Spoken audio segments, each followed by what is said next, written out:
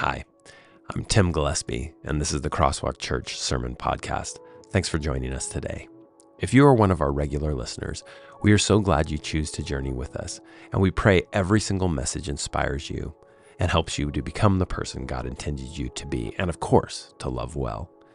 If you are already a giver, thank you so much. If this is something you have not yet done, I want to invite you to start doing that right now. Go to crosswalkvillage.com/give and give a one-time gift, or even beyond that, become a recurring giver here at Crosswalk. And you can do that from wherever you're listening from. What is incredible about Crosswalk is that we have givers who don't live here in Southern California or near any of our other campuses, but support the work of Crosswalk from Southern California to the ends of the earth. Thank you for considering this. And now, listen to the message. My hope is you will allow Jesus to speak to you in a way that will change your life.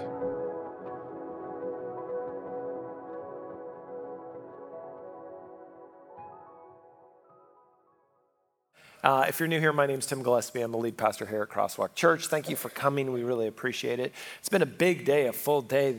Not like 10:30 was standing room only. There's so many of you here today. We're so grateful for you coming. And if you can believe it, it's week 4 of this series already. It's only a 5-week series, and we're already on week 4. It feels like 2024 is moving pretty quickly, doesn't it? Let's all just slow it down.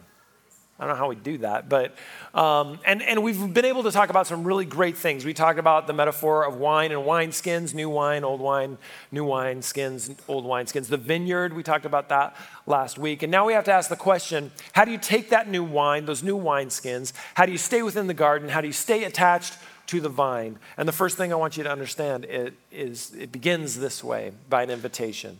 And I know this is the name of our next series, so yes, I'm foreshadowing a little bit, but I want you to understand that you have been invited into this relationship with Jesus. And it's a particular kind of relationship. It's a teaching and learning relationship. While it is a relationship we're able to abide together, we are becoming closer to the one who teaches us all things.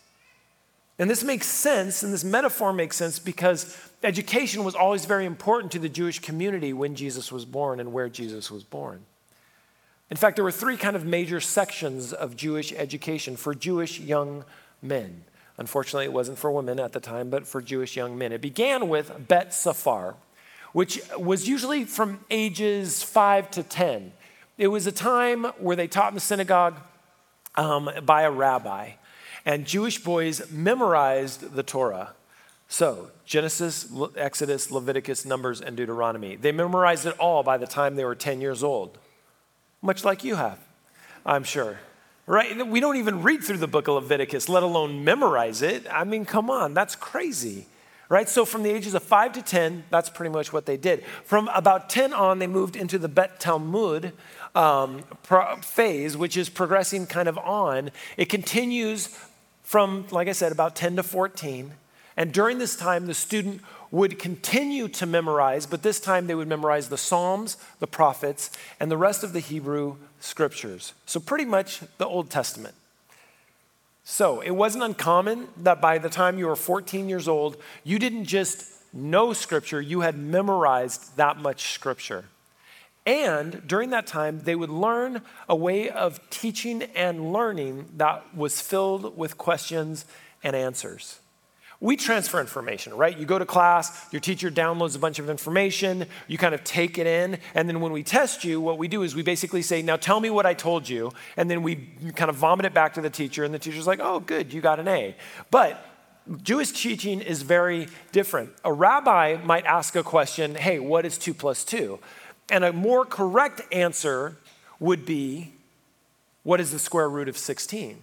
We would say 4, they would say, what is the square root of 16? Showing the rabbi that they not only understood the question, they could process it, and then they could actually formulate their own question about the same answer. This told the rabbi that the student had heard and understood and was able to process and respond with a question of his own. In fact, this is what we see in Luke 2. Do you remember the story in Luke 2 when Jesus is at Passover with his family in Jerusalem and they leave and they don't know where he is for 3 days? Actually, that's not true. They didn't realize he was gone for 3 days. That's not good parenting, just to be clear. But then they go back and what was he doing? He was doing a question and answer period. with the rabbis at the temple, right? That's what was going on. So you've got Bet Safar, Bet Talmud, and then you have Bet Midrash. And at 14, the best would come and apply, both orally and written. They would learn, continue to learn, and have been learning the Talmud, the Mishnah, the sages, and years of commentary on Scripture, right? So now that they memorize Scripture, now they're learning all this other stuff, and they realize that each rabbi would have their own interpretation of how to live out the Torah. And these rules that each rabbi had, these interpretations that each rabbi had, was called their yoke. And so, once the best of the boys had been established, they would be quizzed by the rabbis who were interested in perhaps having them as a disciple, taking on their yoke. However, what they would do is they would engage boys in what is called a remezes. And this is where the rabbi would form a question around a portion of Scripture. He might quote the first 3 verses of a scripture, but then the actual question was about the 4th verse. Because the boy had done all the work in the previous phases, he knew the scriptures and he knew it was actually from the 4th verse. So they were trying to trick these boys. It was tricky. It was complicated. And if you passed, you would get an invitation from the rabbi to take up his yoke and become the rabbi's disciple. So when Jesus said that term, by the way, in Scripture, it wasn't out of nothing. He was saying it because this is the comment that was often taken. And by the way, being a disciple was a privileged position. If you get into Harvard, you know that you are having a privileged life, right? And people who've gone to Harvard, they know and they tell you all the time. If nothing else, they'll wear a pin that says, I went to Harvard, like all the time, right? But like, let's say Harvard, Claremont, Yale, Stanford, great schools, right? They're institutions that we hail as being great. Following a rabbi was like getting into one of those schools. You would leave everything to follow the rabbi. This leads us actually to the scandal of discipleship when it comes to Jesus, Matthew 4, Matthew 16. Because what Jesus did is Jesus just called some randos to come follow him, right? They were like, hey, just whoever. It was so scandalous because they were not Harvard, they were not Yale, they were not Claremont, they were not Berkeley, they were not Crafton. Or RCC? I should have used RCC earlier. There's more of you. Interesting. In fact, they weren't that. They were just fishermen. But Jesus calls them, right? He's like, hey, take my yoke upon you. In fact, this is what it says in the book of Matthew. Then Jesus said, come to me, all of you who are weary and carry heavy burdens, and I will give you rest. This invitation was not even just to simply learn, but to live, to abide, to be, and to remain, to do nothing together but rest and heal and grow. And he says, take my yoke upon you. So he's actually speaking the words of a rabbi here. Take my yoke upon you. Let me teach you because I'm humble and gentle. He's like, listen, my yoke is great and I'm pretty good. You'll find rest for your souls. So he talks about his yoke and he talks about who he was. What is it like to follow Jesus? Seems easy. And we know that it's not necessarily easy to be a disciple because there's other places where people came to Jesus and said, I would like to follow you. And Jesus says, well, that sounds pretty good. And then they're like, but let me go bury my dad. And Jesus is all, oh, no, you can't do it. You don't have what it takes, right? Other people have come to him and said, I want to be your disciple. And he's like, listen, fox have dens, birds have nests. What do I have? I don't have anything. So it seems that Jesus is saying 2 different things. He's not. I think it's a question of intention to me. I think what Jesus was saying to those people who would come is like, you're not going to be able to handle this because you can't commit, you can't abide, you can't remain. Because here he says in Matthew 11:30, for my yoke is easy to bear and the burden I give you is light.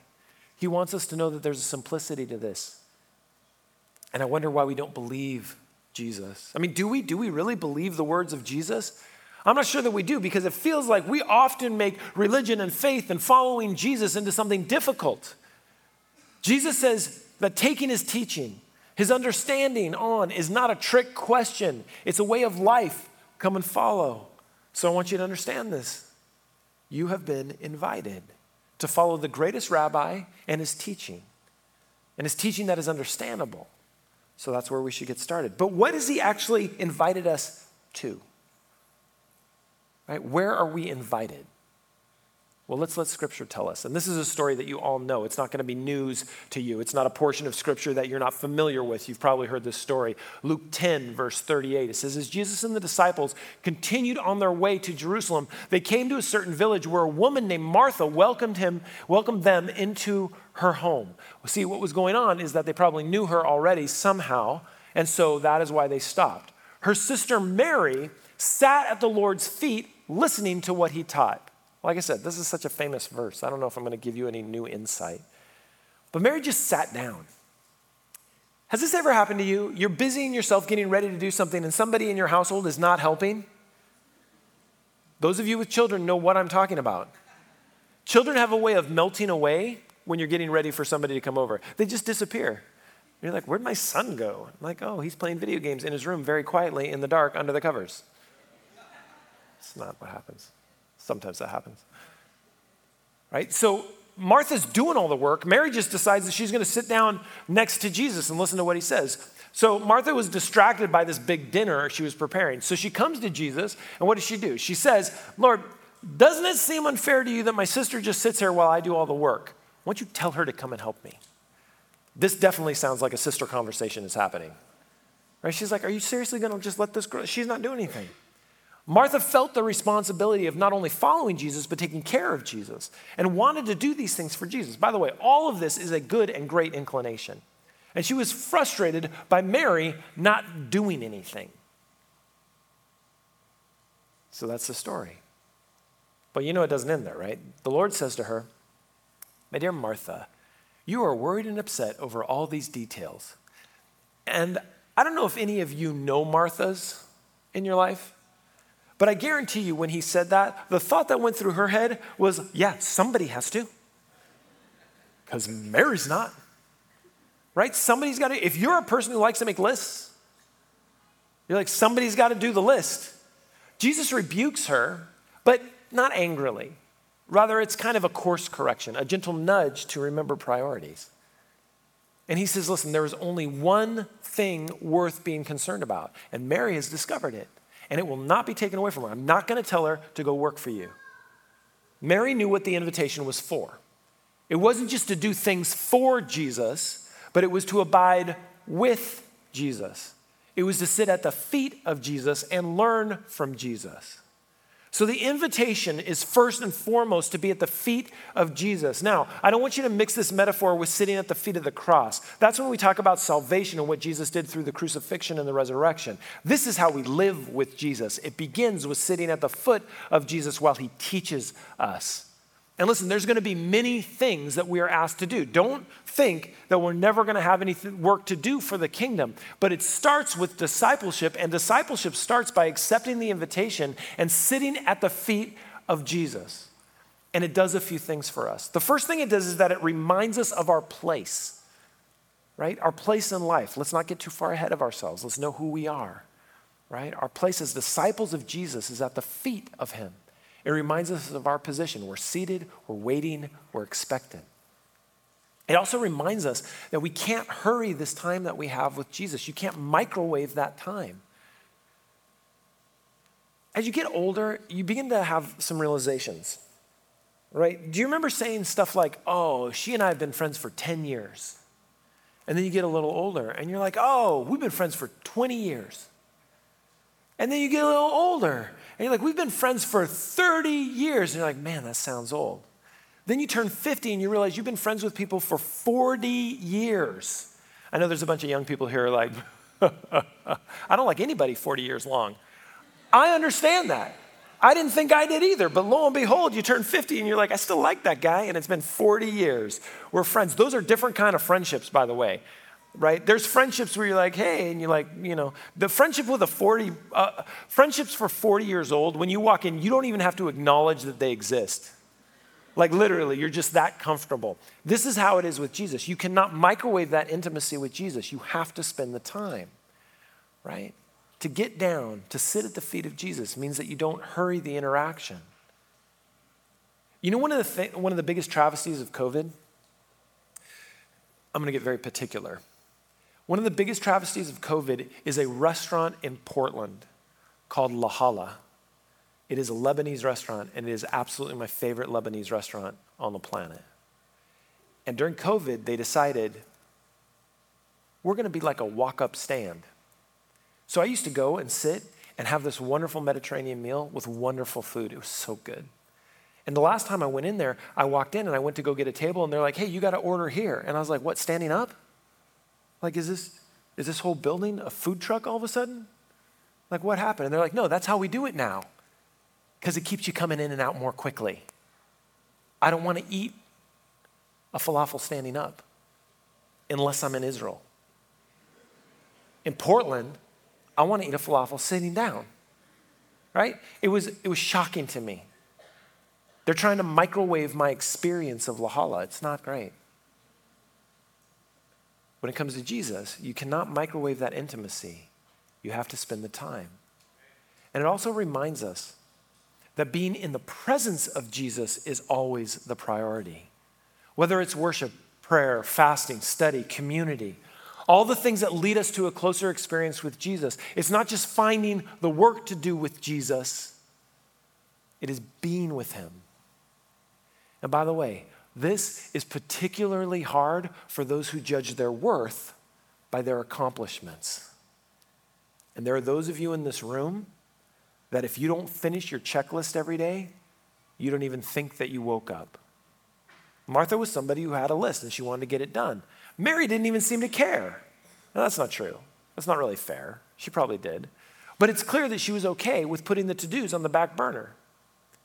And I struggle with this. Just for the record, I can't preach this. And then, I don't know if it was wisdom or not, but we hired a guy who's really into this. John Ciccarelli knows how to abide. Like, I get to work early, and I do a lot, and John comes rolling in like 11 o'clock. Super relaxed. And I'm like, hey, John, what'd you do today? And he's like, spent time with Jesus. I'm like, it's 11. And he's like, yeah, man, I just spent time with Jesus. You know, did my podcast. I'm like, oh, that's awesome. He's like, what'd you do? I'm like, oh, I don't know what I did. I mean, I wrote a series guide. I wrote 3 sermons, planted a couple churches. Been a good day. And I feel very accomplished. Here's what's funny. I don't know if you've seen what's going on in the discipleship area of our church. It's exploding, the work that he's doing. He is doing so much work, and he spends time with Jesus. So maybe the fact that he's spending time with Jesus is allowing him to do all that other work. Maybe that's not a bad practice to put in place. Because I got to get to the work. I'm a Martha. I'm all over Martha. Right? In fact, the pace of my life, it doesn't even allow me to abide sometimes. It's really hard for me. And if you audited your life, I wonder if you would find out if the pace of your life didn't really allow you that time to abide. And I want to speak to the overachievers, because we got to ask the question, what happens if you're just not made up that way where abiding is easy? So I want to speak to the overachievers today. Those of you who are running away from something by all the work that you do, or running towards something by all the work that you do. Those of you who can't seem to stop. I don't want to shame you, because I am you. But the problem is this. If we don't stop, something will stop us. Whether it is our health, it is our relationships, it is the Holy Spirit, or it is just our inability to do it all. Something has to wake us up to realize that we have to sit at the feet of Jesus. Sometimes we have to sit at the feet of Jesus, not just run in his footsteps. And this is important. And there's 2 sides to this, because don't think that Jesus didn't do work. He did. He worked hard. In Luke 5, it mentioned that he was becoming increasingly popular and healing more and more people. Jesus knew how to use the momentum of his ministry, that he was growing. He knew how to do the work. But when the work got too much, he would look at his disciples and say, let's go. We need to go abide together for a little while, because this is too much. And this will be here when we get back. When he says something like the poor will always be with us, he's not saying, so don't worry about it. What he's saying is, so we've got time to make sure we're in the right place so we can be most effective in the work that we do. And what we learn from this as well is that since our time with Jesus is limited, we should take advantage of it. Because I don't know what takes you to the foot of Jesus. I don't know what it is. But we used to have a member here, and I've talked about him before, Dr. Larry Thomas. He was with Crosswalk for a long time. We lost him a couple of years ago during COVID. And man, I love Larry, because Larry would show up at our first service ready to hear a sermon, because he knew what put him at the feet of Jesus. What put him at the feet of Jesus was a sermon. That's what he was about. And so he would be here at 9 o'clock, and he would listen to the sermon. And as soon as the sermon was up, the music would start playing. He was out. It wasn't music for him. It was the sermon. So he'd get up and he'd leave. And I knew he wasn't leaving. He wasn't upset. He was going to another sermon.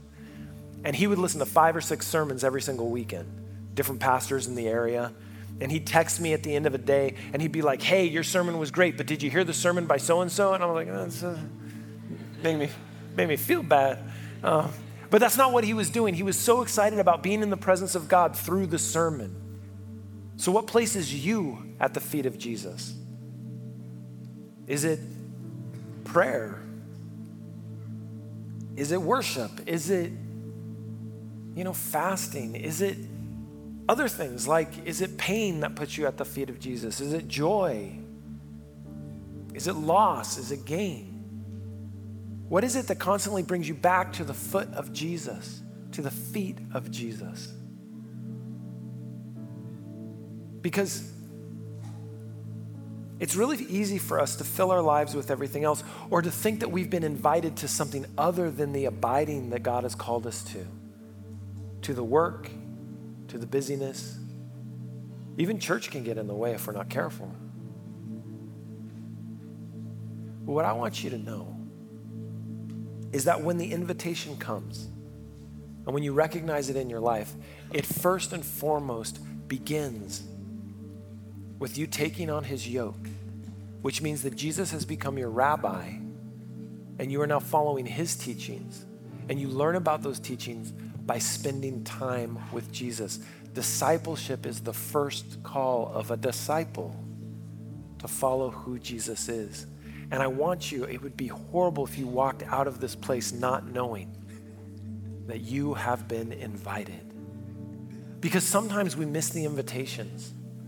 There's this story my friend tells, and I wish it were my story because it's such a good story, but I'm glad it wasn't me, because it would have been horrible to have happen to me. He went to a small church when he was young. You know those small churches some of you have come from, where when you talk about the youth of the church, it was just him. Like they'd go, the youth, and it'd be him sitting over there.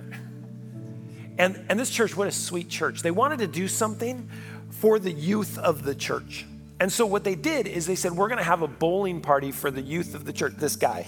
We're gonna have a bowling party. So the board of elders got together and they organized a potluck at a bowling alley, and they brought food for this bowling party that they were gonna have for the youth in the church. And it was at 7 o'clock, and so they're waiting, and they can't wait. They get there early. They set up the whole potluck. They're ready to go. It's going to be such a great night. And 7 o'clock rolls around, and my buddy's not there. So, they wait. Sometimes teenagers, those youth, they can be late sometimes. 7:30 rolls around, it's still not there. They start asking, I wonder where he is. And somebody said, did he say he was going to come when you invited him? The person said, that wasn't my job. I brought the Cheetos. They were here on time. Said, yeah, well, what about you? No, I didn't. I got the bowling alley. I rented that. It slowly dawned on them that they forgot to invite the youth to the party for the youth. So I want you to know that you've been invited. And if you're wondering what God is inviting you to,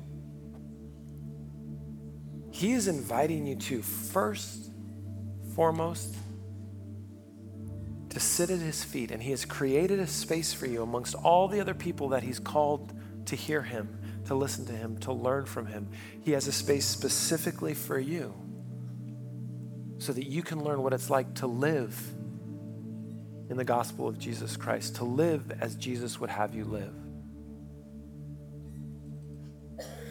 So all these metaphors, old wineskins, new wineskins, the vine and the branches, the vineyard, the good gardener.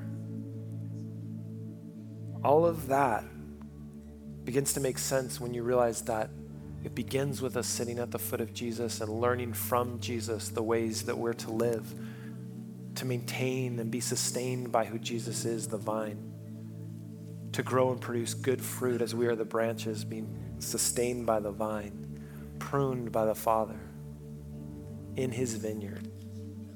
But it all begins by just sitting down and listening. And when you get that anxiety that says, I've got to go and I've got to do, understand this. Your doing will be much better for your being. So start with being with Jesus. And then you can have the doing happening afterwards. Just so you know, I say this as much to myself today as I say it to you. Because I just want to make things happen. And at the end of the day, Jesus is the one that makes it all happen. So again, know that you're invited. Let's bow our heads. Heavenly Father, Jesus, I just want to thank you. Thank you for inviting us, but thank you even more for creating this space so that we can just sit at your feet. So we can learn from you, we can grow with you. We can find out what it means to have our lives built on you and have you build our lives. And so, Lord, may we not be in so much of a rush to get done what you would have us do. But let us put our full attention in learning from you. Lord, thank you for the invitation. Because for sure, no one is left out of that call. In your name I pray, Jesus. Amen. Stand and worship with us one more time.